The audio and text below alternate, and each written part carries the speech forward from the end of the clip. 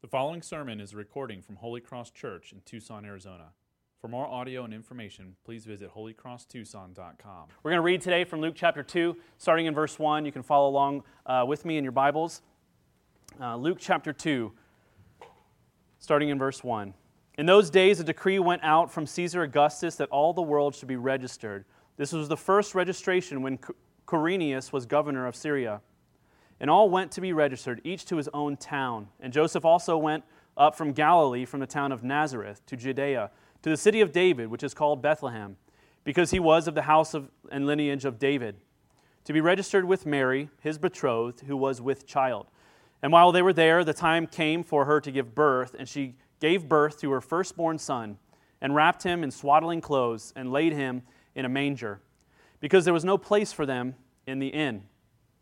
And in the same region there were shepherds out in the field, keeping watch over their flock by night. And an angel of the Lord appeared to them, and the glory of the Lord shone around them. And they were filled with great fear.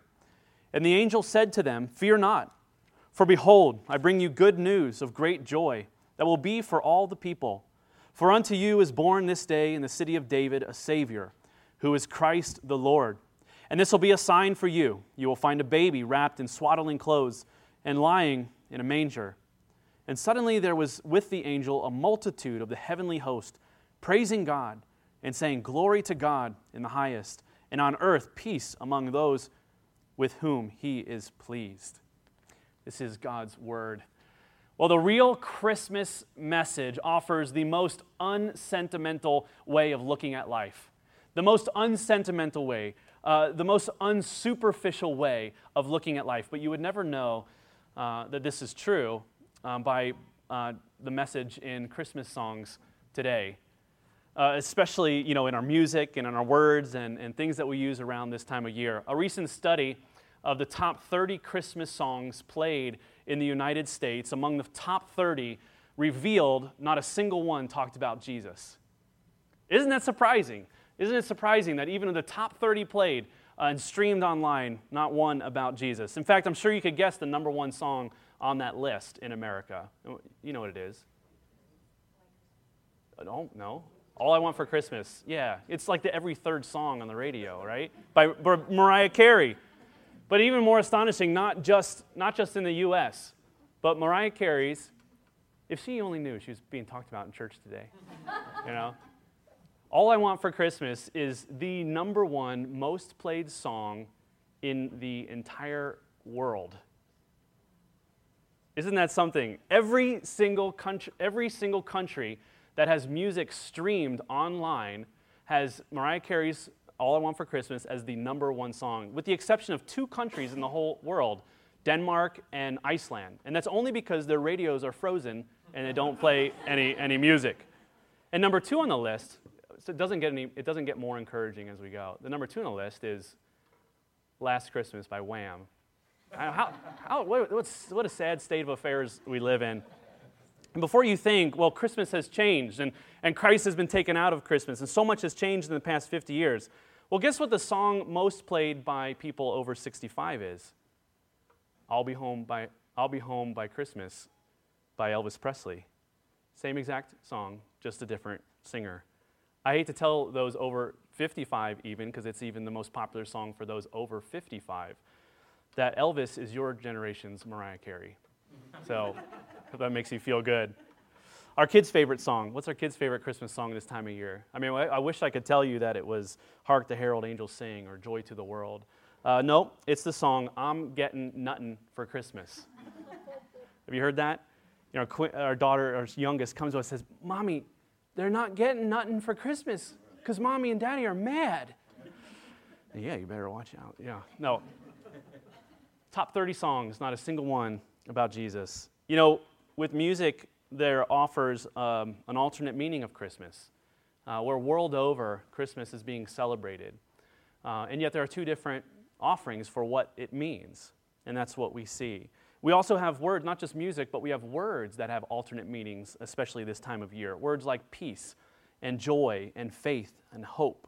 And once a year, these words become more accessible to an enormous audience, where they wouldn't any other time of the year. Once a year, and one season in the year, most of the world is thinking about these words, talking about these words, and reflecting on their meaning. And it can seem so very sentimental, so superficial. But Christmas is the most unsentimental, realistic way at looking at life. This Advent season, in this series, we're going to reflect on what Christmas truly is.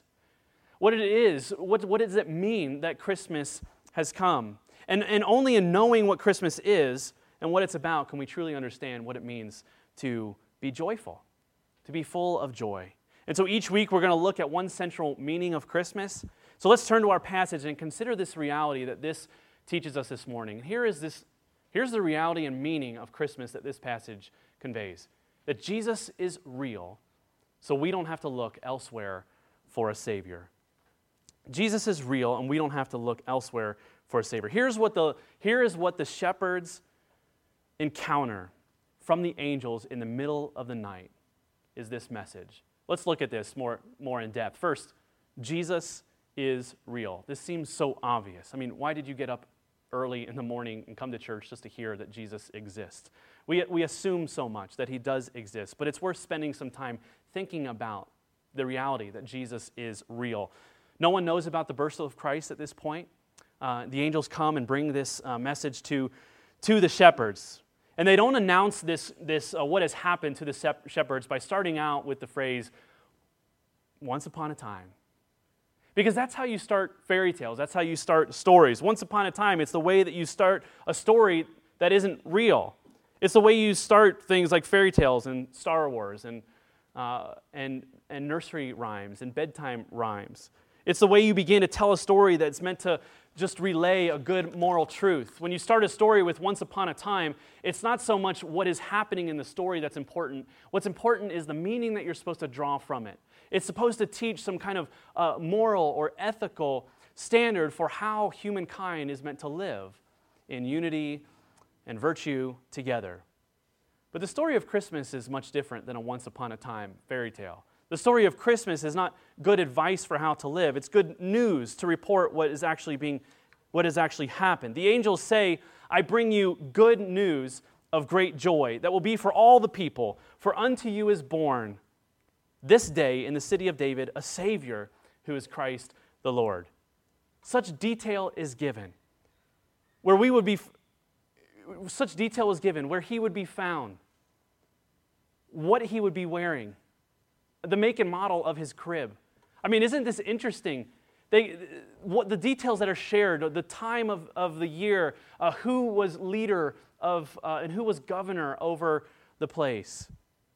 I'm often surprised when I go to make Christmas cards and want to put a really meaningful and heartwarming verse on a Christmas card that talks of the incarnation and of the Christmas story. And maybe you're surprised in this as well, but it's really hard to find one verse or two verses that you can just go to that are just really poetic and beautiful that you can just put on a coffee mug for Christmas. I mean, there's one, and it's probably this one. For unto us is born a child in the city of David, a Savior. For us a son is given. And beyond that, have you ever read the Christmas texts? I mean, they're not very poetic. They're not very heartwarming. There's no sentimental one-liners that you could put on a coffee mug. Why not? Of the biggest miracle that has ever happened, of God becoming a man, the incarnation of God himself, of Jesus Christ coming to earth, being born of the Holy Spirit, of something of such magnitude, why don't we have more texts, more scriptures talking about it in a warm, heartfelt way? Well, here is why. The angels and the writers of Scripture are meaning to ground this message in history. Because Jesus is not a metaphor. Christmas is not a metaphor. He's real. It actually really happened. Here's why this is important to our understanding of Christmas. Christmas is not a time to simply say, cheer up. And together we can make the world a better place. And this time of year, if we really strive and try hard to be better to our neighbors, to go the extra mile, to be sacrificial, to be patient when we are angered, if we do it all together, then we can bring peace to the world. Christmas is not a metaphor for self-improvement. It's not about the pursuit of the good life or the more peaceful existence for humanity. Christmas might be the only time of the year that the world over says with a smile on their face, we can save ourselves. It's the only time where the whole world comes together and says, be the change that you hope to see in the world. It's the only time where we smile and say, He is risen. Oh wait, that's a different holiday. But you see, it's the same thing on Easter. We say, He is risen, so be happy. Live your life different. Have a good attitude. We act like the message of the angels is good advice for how to live and not good news for what has happened. Advice is counsel about what you and I should do. But news is a report about what has already happened. And the reporting in Scripture of the birth of Christ is surprisingly non-sentimental. It is surprisingly factual. It is surprisingly dry. It is surprisingly just information about what has happened. Because the angels are reporting news. They're reporting what has happened, and it's very good news. Christmas is reported news. We know that Christmas happened. We know that Jesus is real. We know that Christmas is not just a conduit for a good message and a good metaphor for being a better person. We know that something really happened in a specific place at a specific time. He was wearing specific things, and he was placed in a specific kind of crib. And we know all these things. So we know that it happened, but so what? What does that mean? Jesus is real, and Christmas tells us that He is real. But why? Well, we've already mentioned it. He is real so that we don't have to look elsewhere for a Savior. The angels do not say, Jesus has just been born. So if you have a pen and paper, here's the things that you need to do. They don't say this. Rather, they say, I bring you good news of great joy, for unto you is born this day in the city of David a Savior. In other words, they're saying, because it is true, because this thing has actually happened, it means good news for you, and it's going to make you very, very happy. And what is that good news? You can stop. You can stop striving. You can stop trying to save yourself because a Savior has been born for you. You can stop looking elsewhere for trying to be that person that you want to be in order to be pleasing to God or to others. Something has been done, and because this thing has happened, it's going to change your whole life and the way that you look at the world forever. God has come to save you. That's the message. God has come to save you. And so you don't need to look anywhere else for a Savior. I would argue that many churches and definitely other religions, when they talk about salvation, they understand it primarily as good advice and not so much good news. Even Christian churches, when they talk about salvation, it sounds more like good advice than good news. And oftentimes it's easy in this story, we jump too quickly to the moral of the story. Okay, here's what the angels did and the shepherds did, so what's the moral of the story? It's easy to say we have to listen like the shepherds listened, so we need to hear God and listen to His word. We have to hurry like the shepherds hurried, and we need to be good witnesses and faithful witnesses and go tell people about Jesus. We have to be joyful like the shepherds were joyful and exceedingly joyful, so we have to be exceedingly joyful and have a good attitude in our life. It's very easy to look at this passage and jump quickly to their response. But to understand the message of Christmas in this way is to still understand Christmas as a moralizing story for how to live better lives for God. Because this is true and because what they did, now go and be a better person and be the change that you hope to see in the world. But before they do any of that, before they do anything for God, the angels come to tell them what has been done for them. And that's the meaning of Christmas. That's the meaning of this passage. He has put an end to all of our wrestling for self-improvement. In the coming of Christ, God is putting to end the end of our salvation by works, the end of our pursuit of trying to clean up for God so that God will look on us with favor, and announcing the good news that salvation has come. God has come to save you, and you don't have to look anywhere else for salvation. Of course, Christianity has endless implications for how we are to live our lives in response to this, but it is first of all a message that Christ has come to save us, and we are not saved in the slightest way by what we could do for Him, but instead by what He has done for us.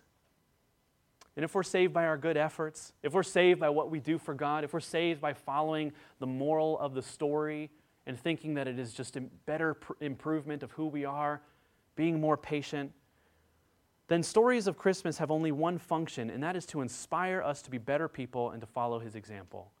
But do you see how that is a crushing weight for all of us to bear? At this time of the year, you might have this sentimental feeling that you should be a better person than you are.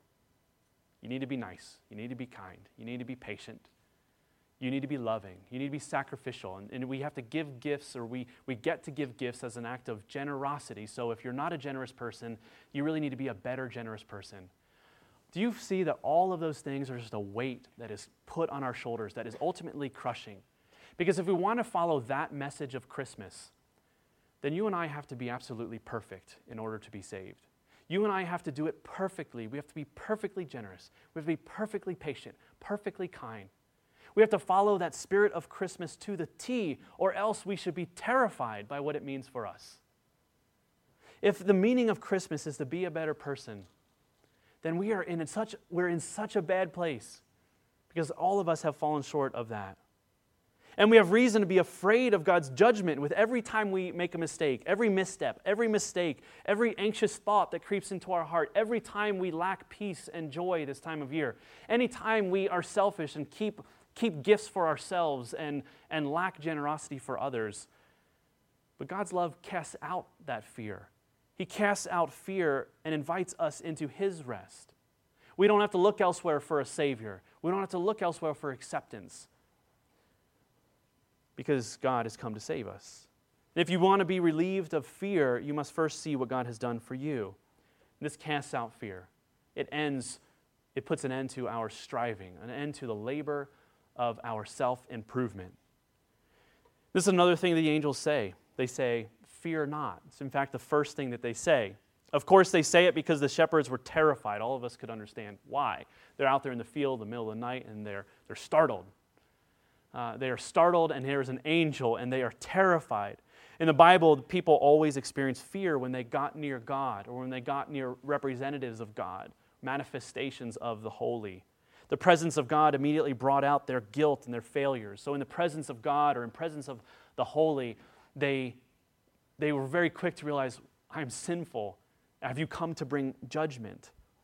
But because Jesus is born, we don't have to be afraid. We don't have to be afraid of God's rejection because of our sins. We don't have to be afraid of failing. We don't have to be afraid of losing control of our lives. Because Christianity is not about self-improvement. Christmas is not about self-improvement. Joy that lasts not just in December, but joy that is given and lasts throughout the year.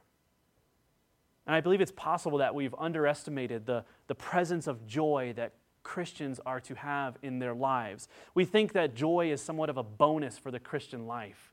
Don't you know what I mean? It's like, well, of course, Jesus saved me, and that is such a good blessing in life. And if things go well, and if I'm lucky, I'll also be happy. I'm thankful that God forgives me, and if I'm lucky, I'll actually enjoy the life that he's given to me. And we see that joy is like this thing that we have to pursue, but not all people find. Joy is this thing that we have to seek after. It's the icing on the cake. It's not the real purpose of our salvation. And most people aren't joyful. We think of it as a bonus. But joy is a word that has become synonymous with optimism or happiness. And some people just aren't optimistic. Some people are just realists. Some people just know too much. Mature adults don't have the luxury of being joyful because we know too much. You ever felt that kind of cynicism? We know better. But let me show you the joy that is in Christ, the joy that is in Christmas. Now, looking at John 15, verse 11, we see Jesus here talking to his disciples in the final 24 hours of his life on earth. And he says, "These things I have spoken to you, that my joy may be in you, and that your joy may be full." Jesus says these words in the context of his final 24 hours alive. He is going to the cross, and he tells them why and what it means and by what he's going to do. He's telling them the good news of the work on the cross for them. And he says, the reason I'm telling you all of this, of what I've come to do, and the reason I'm telling you what I'm about to do, and the reason I'm telling you about what awaits for you, is so that you would have joy and that your joy would be full. He is saying, if you really understand what I've done for you and have come to do for you, you will will find the fullness of joy will come into your heart and overflow into your heart into every area of your life. No matter what happens to you in your life, this joy will not be shaken from you. It will not be taken from you. If anything, it will only increase in you the more that you understand it and grasp it and the deeper it gets into your heart. And even death itself will not be able to take away your joy. Now remember the message of the angels at Jesus' birth when they said, I bring you good news of great joy. I want you to pause. I want you to ponder this. Ponder it as Mary pondered the meaning of Christmas, the meaning that she would carry and give birth to a promised Savior. Think about what this means. Consider what was said of Jesus of the first 24 hours of his life on earth. We see the reason for our joy. Consider what was said of Jesus in the final 24 hours of his birth. He gives us a reason for our joy. Joy, Jesus is conceived in joy. He is brought forth into the world in joy. He possesses joy. He dispenses joy. He produces joy in us, and he is our joy. The first day and the last day of Jesus' life reflect the same emotion. Isn't this fascinating? The first thing that is said of Jesus is that he comes with joy. The last thing that is said of Jesus is that he goes with joy. Jesus' birth gives us reason for it, and Jesus' death gives us reason for it. The angels are saying, look, if you want relief from searching for your answers, if you want relief from searching for an end to your labor of self-improvement, of God's approval, the answer is what just happened. Jesus has been born. And Jesus says virtually the same thing. Look, if you want relief from searching for the answer, you want relief for searching for an end to your labor for trying to please God through your own merits, the answer is found in what I'm about to do and will do. You and I can never come to God. And so God has come to us. Christmas is the beginning of all that Jesus had to do to save us. He's the beginning. Christmas is the beginning of this plan of giving us full joy in God. Joy is the reason Christ came. It is the reason he lived a perfect life. Our joy is the reason that Christ died. Jesus will go to the cross to stand in our place, to pay the penalty for our sin, to take what we deserve. And if we believe that, yes, I believe that God has died for me, and I hope that we have joy, then you're believing in a different kind of Jesus. If you say, I have full joy in my life, but I don't believe that Jesus has died for me, then your joy is not real joy. What Christmas says is that we have joy because of what God has done. In fact, that's why we say Merry Christmas. Merry is actually another synonym for joy. We don't just walk up to people and say, Merry, happy, cheerful. We say Merry Christmas because we are telling them why we should be joyful. We actually have to explain why. Merry Christmas, even saying that, we're saying Merry because of what Christ has done. Even that greeting, even that proclamation, even the proclamation that Jesus is born, the angels don't just come and say, guess what, Jesus is born, and then they leave. They say Jesus is born, and what this means, it means for your joy. Joy, Christmas is the cause of our joy. We express it in joyful hearts. And Jesus did not experience joy because he didn't know enough. Jesus didn't experience joy, or he didn't experience joy because he was a wishful thinker, because he was optimistic. In fact, Jesus experienced full joy because he knows it all. His joy was not a result of knowing a little. His joy was a result of knowing everything. It's easy as Christians, the more that we know about the brokenness of the world, the more that we see, the more grief that we experience, it's easy to see our joy being diminished and knocked down every single time something horrible happens. But don't you see that Jesus' joy was unshakable? And he promises, he says, I am conceived in joy. I possess joy. I dispense joy. I am joy. When we have Christ, we have unshakable joy. He was born not once upon a time. He really broke into existence to accomplish salvation for us so that we would not have to look anywhere else for it. We would not have to look anywhere else for our joy, our satisfaction, our security. We would not have to look anywhere else for the hope that we desire. We wouldn't have to look anywhere else to find satisfaction for our deepest longings and hopes in our hearts. He really broke into existence, and we begin to enjoy the joy that comes from resting from trying to save ourselves, even today. This is where faith comes in. To believe that what He has done is real, that He really existed, that He really exists today, He is alive today, that He lived the perfect life, that He went to the cross for us. Death could not hold Him. He rose from the grave in triumph over sin. We begin to believe that Jesus is the end of our striving for God's approval.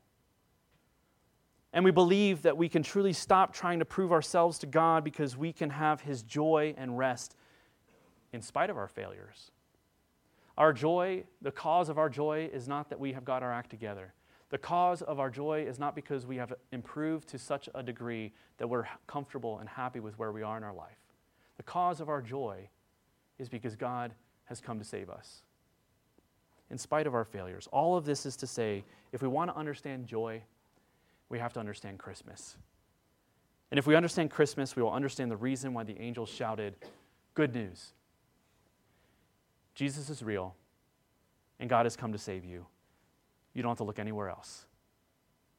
And to the degree that we behold this, as the shepherds did, to the degree that we grasp it, to the degree that we treasure it, to the degree that we dwell on it deep in our heart, and to the degree that your fears will be diminished, to the degree that we actually apply this to every area of our life of need and longing and expectation and grieving, it is to that degree we will see our fears diminished, and we will find rest in God.